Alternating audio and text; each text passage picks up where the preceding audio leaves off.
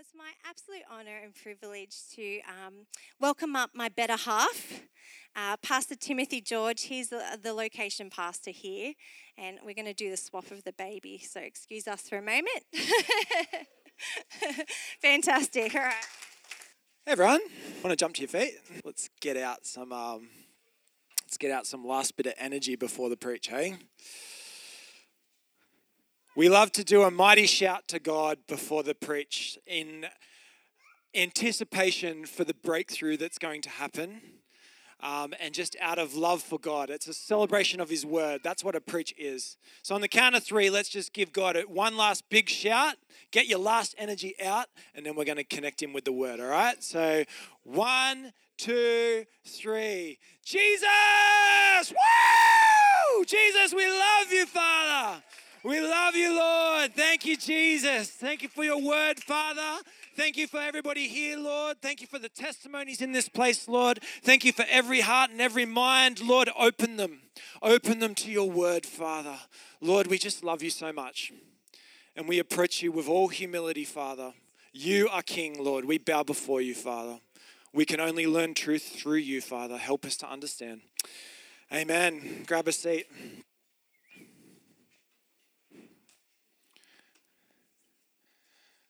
This church really loves Wednesday Connect groups, don't we? One week I'm going to do the golden run. I'm going to try and hit Wednesday prayer, then Wednesday Men Connect, and then Wednesdays at the Narayan's, you know. You can time it just right, and you could do all three. That's my challenge to you. Try and get all three. Report how you go. Let me know if you can do it. All right, on that note, today's sermon's called Right Priorities for the Righteous Minority. Now, everything in life will compete for your attention. Even Connect groups, apparently. Everything in life will compete for your attention. But there's only so many hours in a day. That's a common problem. So we have to start making our decision about where we're going to put our time and our energy. This is real stuff. So what are a Christian's priorities? And how do we practically consider those priorities within our family and relationships? Now, none of us are going to get this perfect. I want to begin the sermon by saying that. Has anyone got it perfect yet? Good, because I would sit down and you could come up and preach it if you'd got it perfect. None of us have it perfect yet. But I think that it's important that we talk about these things all the same in the way that we make decisions, in our thoughts about life. Now, as your pastor, as the pastor of this church, my desire for each and every one of you is to see you in the fullness of your calling, to see your life thriving, to see you in a healthy home, in a healthy relationships. That's my desire. And I got to tell you that if you're not intentional with considering your priorities, that you might make the mistake that young married Timothy at 19 made when I used the last of our food money to buy an Xbox.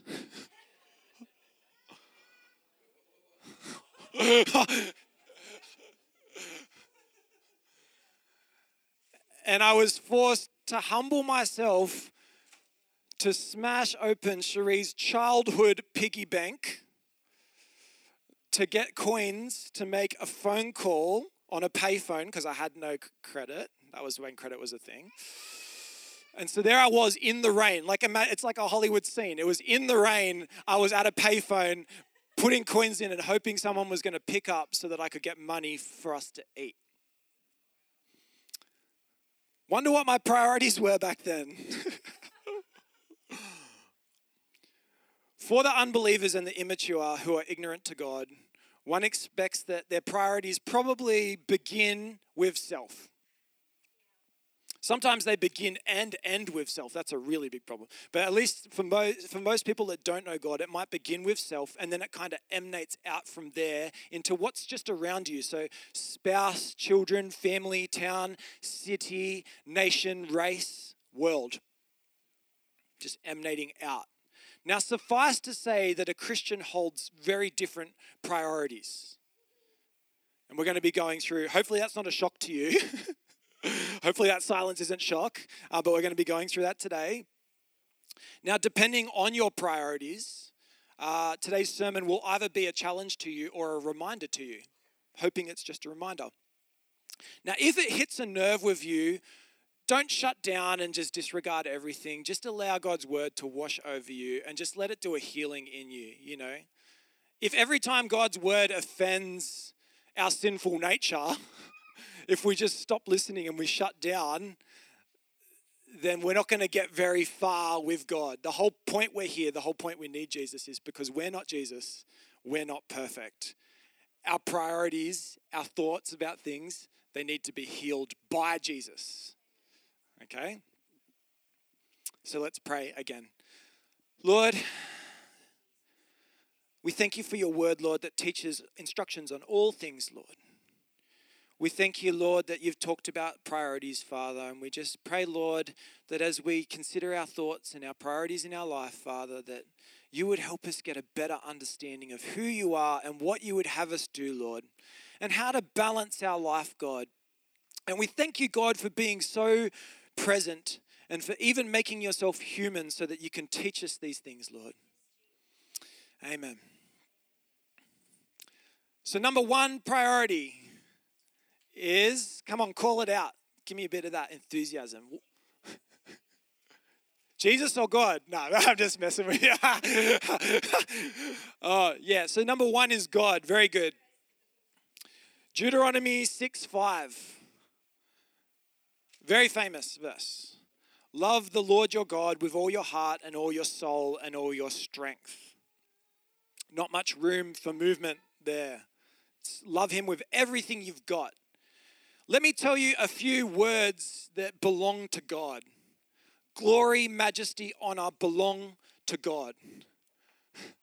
These words wouldn't even deserve to exist without the presence of our divine God. Glory, majesty, honor. What beautiful words. Beautiful. Love, truth, goodness, they belong to God. They belong to him. They are descriptions of him. When we use them, when we live them, we are in the image. We are following God. We're trying to be like God. If you're doing those things, they don't belong to you. They can never belong to you because we just won't get it right. They belong to God. I love that. That gives me so much hope and comfort that all of goodness belongs to God. It's safe with God. I love that. Now, before we met God, we were nothing. You weren't even created. Without him, we're still nothing. God deserves everything you've got and more. So set God upon the throne of your heart and mind. All other priorities beyond this, they'll be a distant second, and they won't hold any true truth. They won't hold any eternity. You won't be able to take your hard work with you unless you connect it to your first priority as God. So for all other things you do, for all other priorities, this is your lens, this is your filter. It needs to have that infusion with God's calling in your life, with your created purpose. Make sense? Cool. That's number one. Number two, second priority is your spouse. Matthew 19:5. Therefore a man shall leave his father and his mother, and he shall cleave to his wife, and the two of them shall be one flesh. 1 Corinthians 7:32-34. I would like you to be free from concern. An unmarried man is concerned about the Lord's affairs and how he can please the Lord. But a married man is concerned about the affairs of this world, how he can please his wife, and his interests are divided. Now, who knows I'm a bit of a stirrer? I'm a little bit of a stirrer too. I say too because Joel likes to call himself a stirrer. I'm a bit of a stirrer too. I've chosen here two verses that have a bit of a paradox happening. Now, like in a person's motivation to find true love is such a motivation of this world. I think of, my mind kind of goes to reality TV, to be honest. That's not good in church. How many shows? Married at First Sight, Love is Blind, all of these shows, we're obsessed. All of these rom-coms, we're obsessed with finding true love, finding the one, that pairing. There's something so special about that pairing. And the Bible is challenging because its approach to love, to the priority of love, it's different than what the world would give you. And you'll fall into what the world will give you if you don't shift your comprehension of that priority. Now, me and my mates, we'd all given up on a friend of mine called Timo, we call him. He was 30 years old and still living at home. And we're the only ones laughing. We're terrible people. We always would joke at Timo's expense because he was still living at home, and he would we'd always joke that this guy would never get married unless his dream girl literally moved next door. That was our joke. But let me tell you this, God did one better. God actually interned a lovely Canadian girl named Rain from across the other side of the world in his tiny little church. And now not only are they married, but they got their second child on the way. Come on, let's give a round of applause. That's pretty good. That's pretty good matchmaking. I think that's awesome. 1 Corinthians 7:27. Do not look for a wife.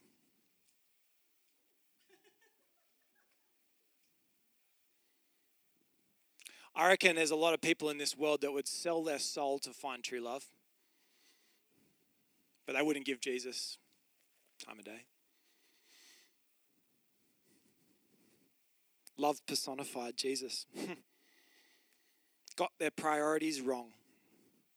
Caring more for the love of man than the love of God. I believe that's original sin, that Adam placed Eve above God in his heart, that he was willing to forfeit paradise, willing to forfeit Eden, willing to go into sin because he was so in love with Eve. I don't want us to make the same mistake. I don't want my kids to make that same mistake. That was a mistake, okay? Forfeiting paradise, giving up on your relationship with God for anything is a mistake. So we need to find love and purpose in God first. And let me tell you this as well. If that's challenging you, let me tell you this. You will never be a good lover until you find your love and your meaning and your purpose in God.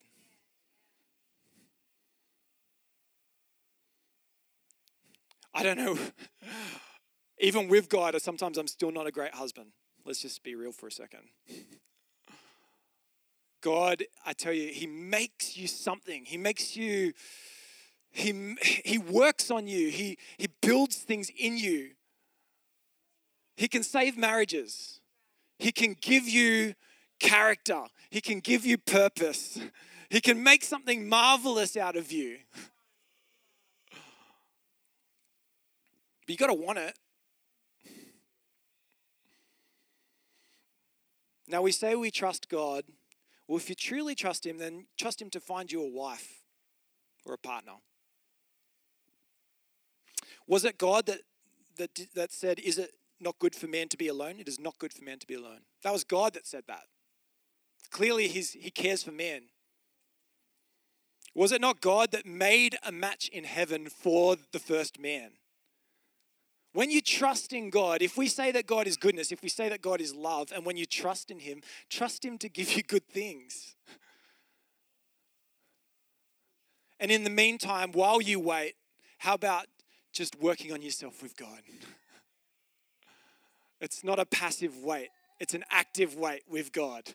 And the love that you can find in God, it'll fill your life. And God might call you to date.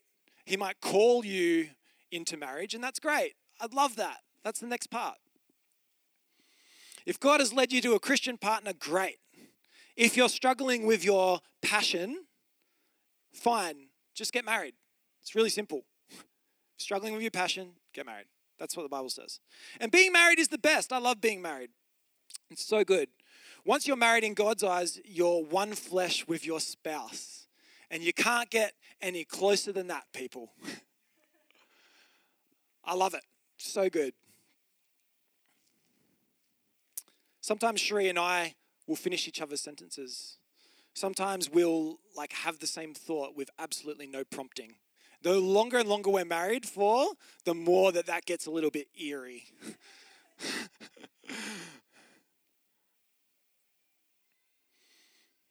Now, Ephesians 5 outlines man as the head of the home. Controversial verse.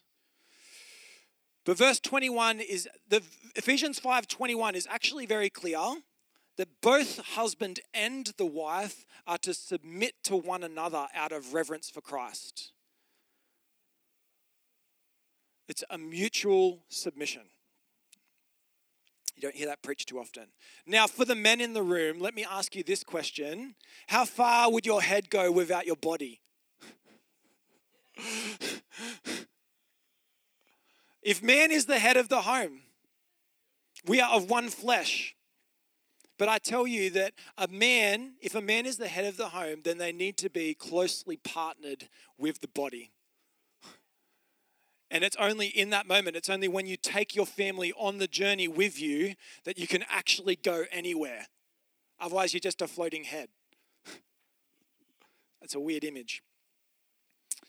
So in terms of mutual submission, the things I could think just straight from the top of my head that might mean is maybe listening before you speak, really hard to do in reality. Giving each other the biggest slice of cake. That's a great principle that we try to do in our home. You know when you make yourself something really nice or you pour a drink, it's that little bit higher. And the sinful nature says to you, I love this drink, I'd love that one. And then in marriage, if you want to save your marriage, then I'd suggest to you that you give the one that you want to your spouse. Does that make sense? It's very practical here. Very difficult, Actually, I believe Sheree might forgive me the other day, but she burnt the cheese on the nachos the other day, and then she gave me the burnt one. You know what I'm talking about? You know what I'm talking about. And I think in her head she was thinking, oh, he likes it a bit charcoal. I know what you're doing. That's all right. Now, let me tell you this though. At times I get so focused in on whatever it is I'm doing that I actually forget to eat and drink. I don't know if you're like that. I get really focused. And a common question from Sheree to me now when she gets home is, have you watered the children? Again, very practical.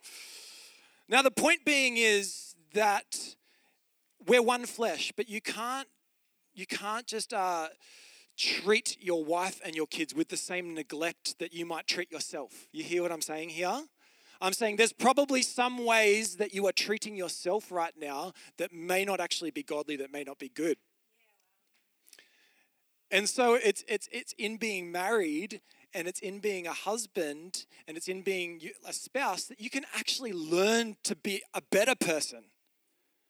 So it's not just enough to be the oneness is a great principle, but to treat them better than you treat yourself, and you become a better person. That's why I love being married. That's why I love being a father. Okay, now let's go into the real nitty-gritty here. What if you married an unbeliever before giving your life to Jesus? What if your spouse idolizes you, puts you in number one, and expects the same from you in return? What if your spouse isn't living like a Christian behind closed doors? Their priorities are off. Are we to submit to verbal, physical, or emotional abuse? I've got to tell you, the history of the church might tell you that you should submit in that way. That seems crazy to me. this is important stuff. This is why we're preaching about this. Are we to submit to sin? No. This is why it's important to talk about our priorities, right? Because when God is in that first position, when God is number one, then we do not need to submit to abuse from our partner, and we do not need to submit to sin in our home. This is really important that we just take this in. In fact, allowing your spouse to treat you poorly can actually enable the sin. And I'm not looking to shame victims here. I'm just saying, tolerating that, not speaking up, allowing yourself to be silenced, allowing your freedom to be gone, it's not helping them. The cycle will continue. Something needs to break.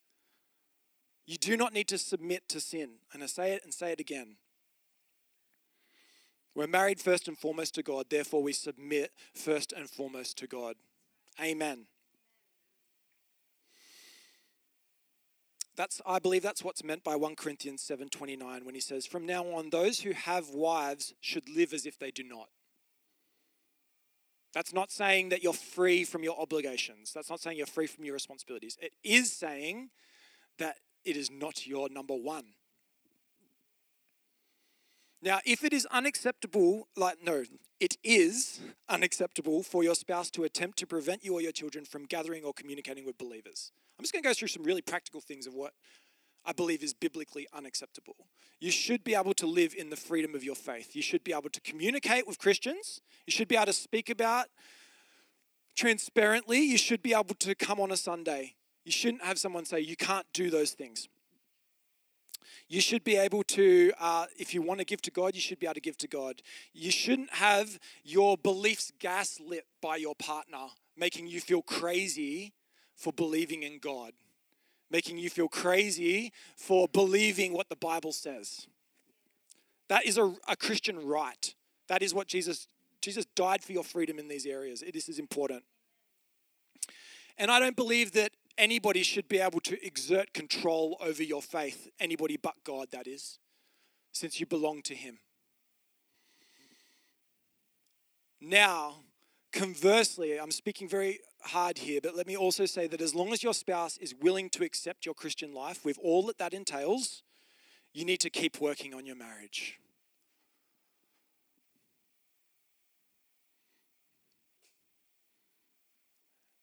And that's hard to hear, isn't it? That so long as they're willing to keep working on it, then you need to be willing to do the same. Keep demonstrating the gospel in your living that you might win them for your first love, Jesus.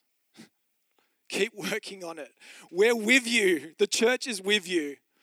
And I'm sorry, look, let me apologize. I'm sorry for the hurts that we're all going to have to go through with the people we love. There's going to be hurts. It's never meant to be that way. But the church, Jesus, is with you. We are with you. And miracles can happen. I'm believing that in this place that marriages can be healed.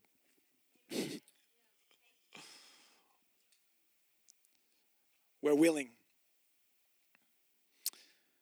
Okay, next on the priorities list. I'm going to run out of time, people. Might have to split this. Next on the priorities list, they speed up as we go. Children. Malachi 2:15. What does the one God seek? Godly offspring. So be on your guard and do not be unfaithful to the wife of your youth. Matthew 10:37. Anyone who loves their father or mother than me is not worthy of me. This is Jesus talking. Anyone who loves their son or daughter more than me is not worthy of me.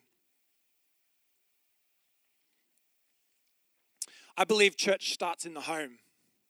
Church is homegrown. And the godly families are the backbones of the church. In fact, Jesus chose from his disciples, Jesus chose many brothers to one another and close friends to one another. There's something about godly homes. When Jesus sent out when he sent out people and he said, go do the work, go spread the gospel. He said to stay in one home, not to move about, to stay in one home. So there's something about a godly home that is a foundation to the church. Parents play a minor role in conception, but God knit us together in our mother's womb. Told you I was cheeky. If you marry, God expects you to have children, be fruitful and multiply. Never negated. Forget overpopulation. God said, be fruitful and multiply. He will provide. He'll provide. I believe God's big enough to provide. Okay, he expects you to have children and he expects you to train them to be godly. Now, why train our children? Because they're born sinners. Proverbs 22:15, folly is in the heart of a child. The parent's most difficult task is to reason with folly and to train folly. It's very difficult. Malachi 2:15, it pivots a child's salvation upon the strength of their parents' marriage. I believe that marital love is not only the momentary conception of a child, I believe that it's intended to be the foundation of the child ongoing through their whole life. I just know with every part of my being that if you can hold your marriage together, if you can have a good marriage and a good home, that your children, it's so rare that your children will see the value of it. And they'll say to themselves, they'll say, how did my parents do that? And how can I be like them? Maybe not as the foolish child, but when they're grown up and they're looking back and they've had their own troubles, they'll look back at your home and they'll be like, how did they do it? Teach me your secret, whatever it takes. It's when marriages are breaking down, it's when the trouble strikes, it's in the middle of the storm that you'll do whatever. You're just like, give me a better way. This is why we work so hard on these things. Now, marital love, it's a foundation for your child. Okay, now a child is actually the embodiment of parental unity if you think about it. Your child is equal parts father and mother, right? I believe also that the security of a child's relationship and the harmony of a child's identity, it's founded upon the oneness of their parents. Now, if you are divided in the way that you parent,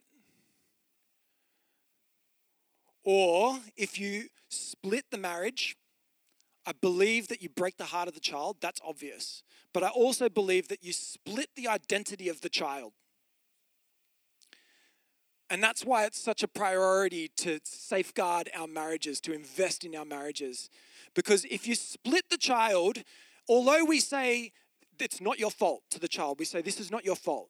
Everybody says that to the child.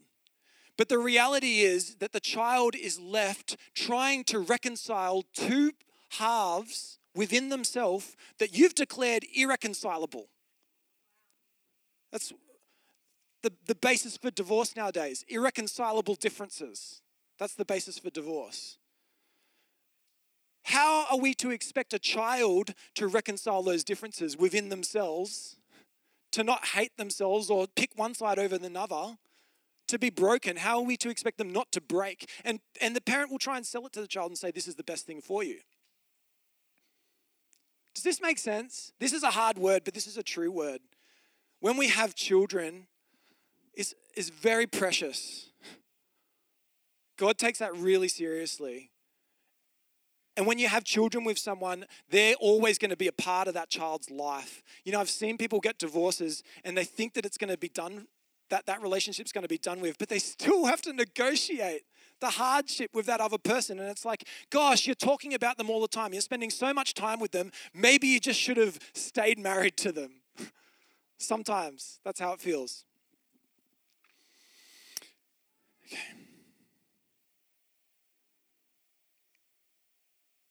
We work on our marriage because we understand that it is the foundation for our children. The home is the foundation for our children. Now let's talk about some of the other challenges with children. My children awaken most nights, almost every night. And when they wake up, they come into our bedroom and they drive themselves like a wedge between my wife and I, which is all right in the summer, but in the winter it's a problem, I don't have no heated beds or whatever. And I believe that there's a metaphor here for what, I believe there's a metaphor there for what a child kind of does. That there's actually, kids are born with that folly. They're born with this insatiable, sinful narcissism, and they'll take as much love as you're willing to give, and then some. Every parent in the room knows what I'm talking about. You get back from the party, and then they say, "Where's my lolly?" And then it's, "Can I have a show?" It's like the handouts never stop. You know what I'm talking about. Now, children naturally think the parent belongs to them. The home is, of course, their inheritance. And the rest of the world, it just revolves around them, right? Now, I've seen many parents fall to the trap of replacing their love for their spouse with their love for the child. Very common. After all, let's face it, it's easier to love an innocent child than your spouse who should know better. What are the children, darling? It's just easier. When we get our priorities wrong, when we pour all of our love into children instead of God first, spouse second, we actually confirm the child's narcissism. We actually allow them to lead the home. We allow them to divide our marriage. Confirming the child's narcissism in that way, that won't serve them well in life. What are they to do when they enter into a marriage? And they can't be the center of everything anymore. How are they to be ready for the world? You haven't prepped them. You haven't trained them in the way of godliness. Now, at some point, all children rebel, and they endeavor to seize the familial reins. I believe at that point, that's fine, that's going to happen. I believe at that point, what they really need is a patient and open discussion. Sometimes at that point, what's happening is they don't actually understand what your values are. And that can hurt a little bit, because that probably means that you haven't told them in a way they could hear. And that comes back to that listening thing.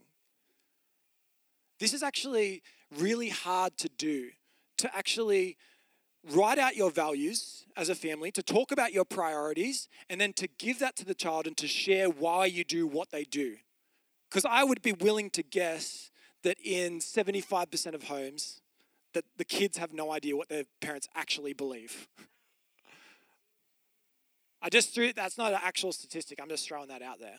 But I just ask yourself, do your kids know well what you believe, your priorities? I can tell you right now, I'm preaching the sermon, I can tell you right now, my kids don't. So let me just be humble in that way. My challenge is to teach them what my family's values are, and so we can default back to them when the trouble inevitably comes.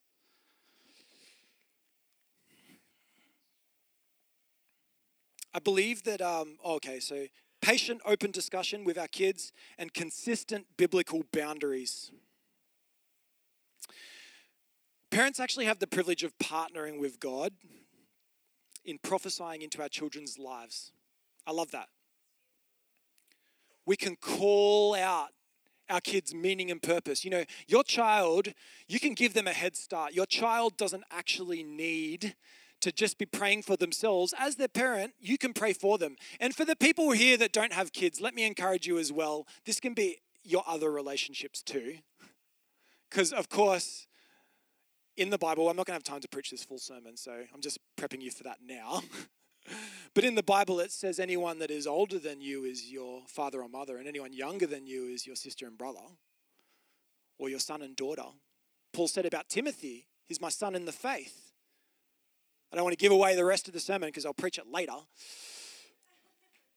But suffice to say that the church becomes a very interesting family unit. And so when I talk about marriage, or when I talk about children and things like that, please don't switch off, because the Bible applies to you. It applies to you. Requires some wisdom there. We call out things in our children's life. We talk about their created purpose, and we take them on the journey of our faith. We don't hide our light under a bushel. Our special relationship with Jesus, our special giftings. We share it with our kids. We explain what we're doing. We explain why we're doing. Easier to say than do. I believe that if you pray to God, He will be delighted to give you the right words and wisdom in how to reach your children. I believe that every person has a unique language. We all have different motivations. Maybe we should share the same priorities, but we all have different motivations. And that it requires the right words sometimes. It requires someone to speak our language in order to motivate and inspire us to do the right thing. Jesus was the master at this. He always had the right words for the right person at the right time. I wish. Come on. If we can get that right with our kids, if in those moments, in those windows of opportunity, and again, every parent or every good friend knows those windows of opportunity when it's kind of like you hear harps playing or something like that. And for some reason, your kid suddenly wants to know about what you believe and why, wants to know about Jesus, the things you've been praying for, and it's often at an inconvenient moment. That's your chance. Be prayerful, be wise, speak into who they are created to be. You can say to them, you have authority to say to them, listen, I've been praying for you.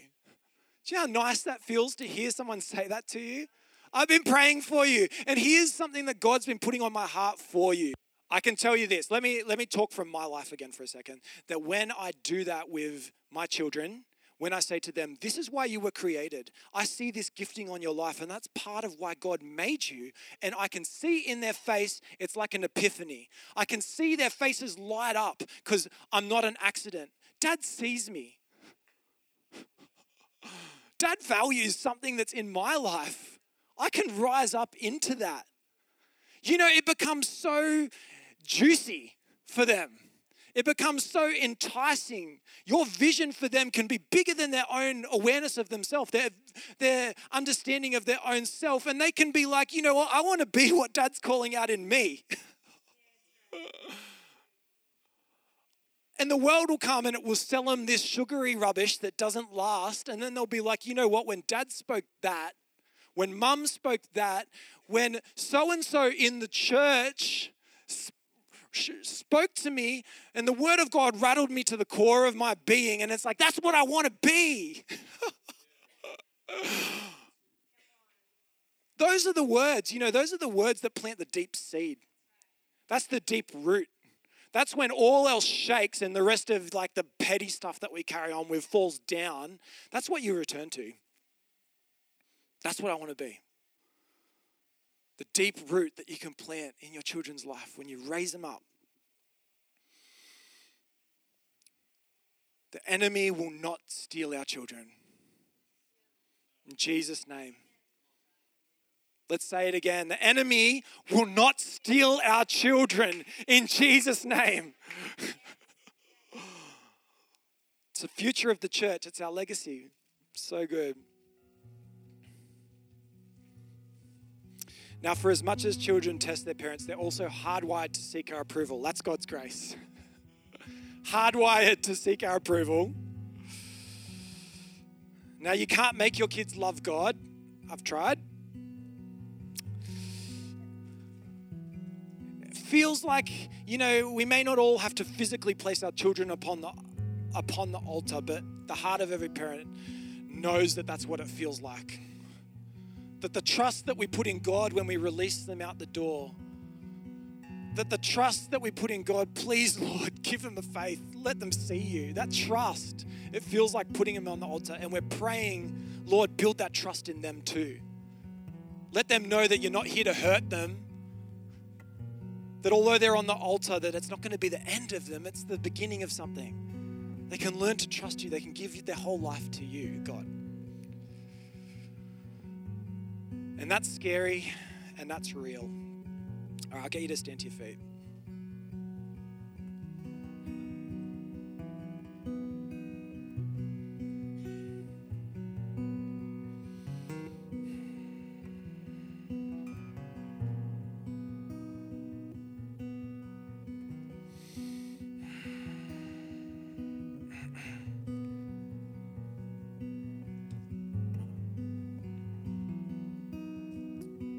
None of the rest are pliers because we only did 2 of 6, but that's for later. Now, today we've been talking about the right priorities for the righteous minorities, and hopefully you came along with me. Hopefully you've had a chance to reflect on your thoughts and your heart. So now in the service is a time when, to the God that sees all things, you have a chance just to try and let him know where your heart is at. You have a chance to make a step of faith where if you know that God hasn't really been number 1, that your spouse hasn't been number 2, and that your children haven't been number 3, if you've got the order wrong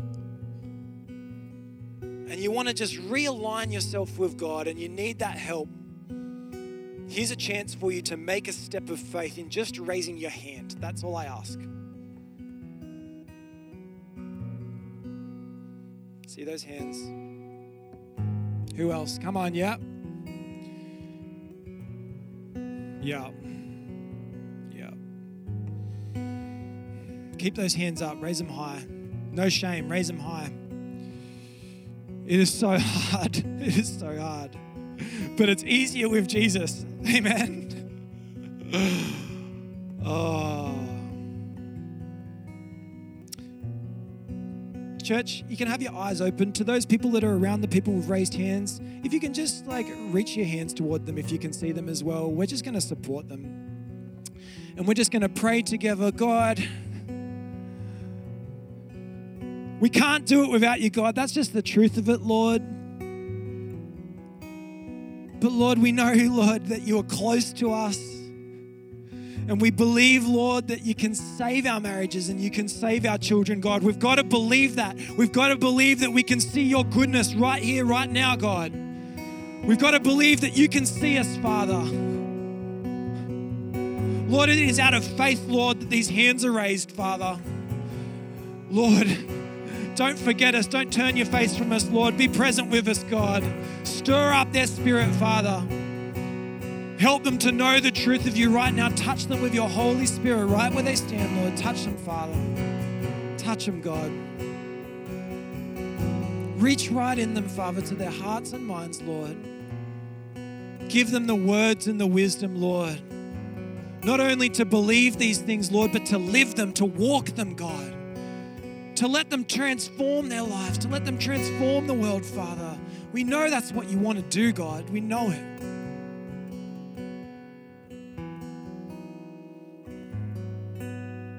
Father, just fill us with your Spirit, Father.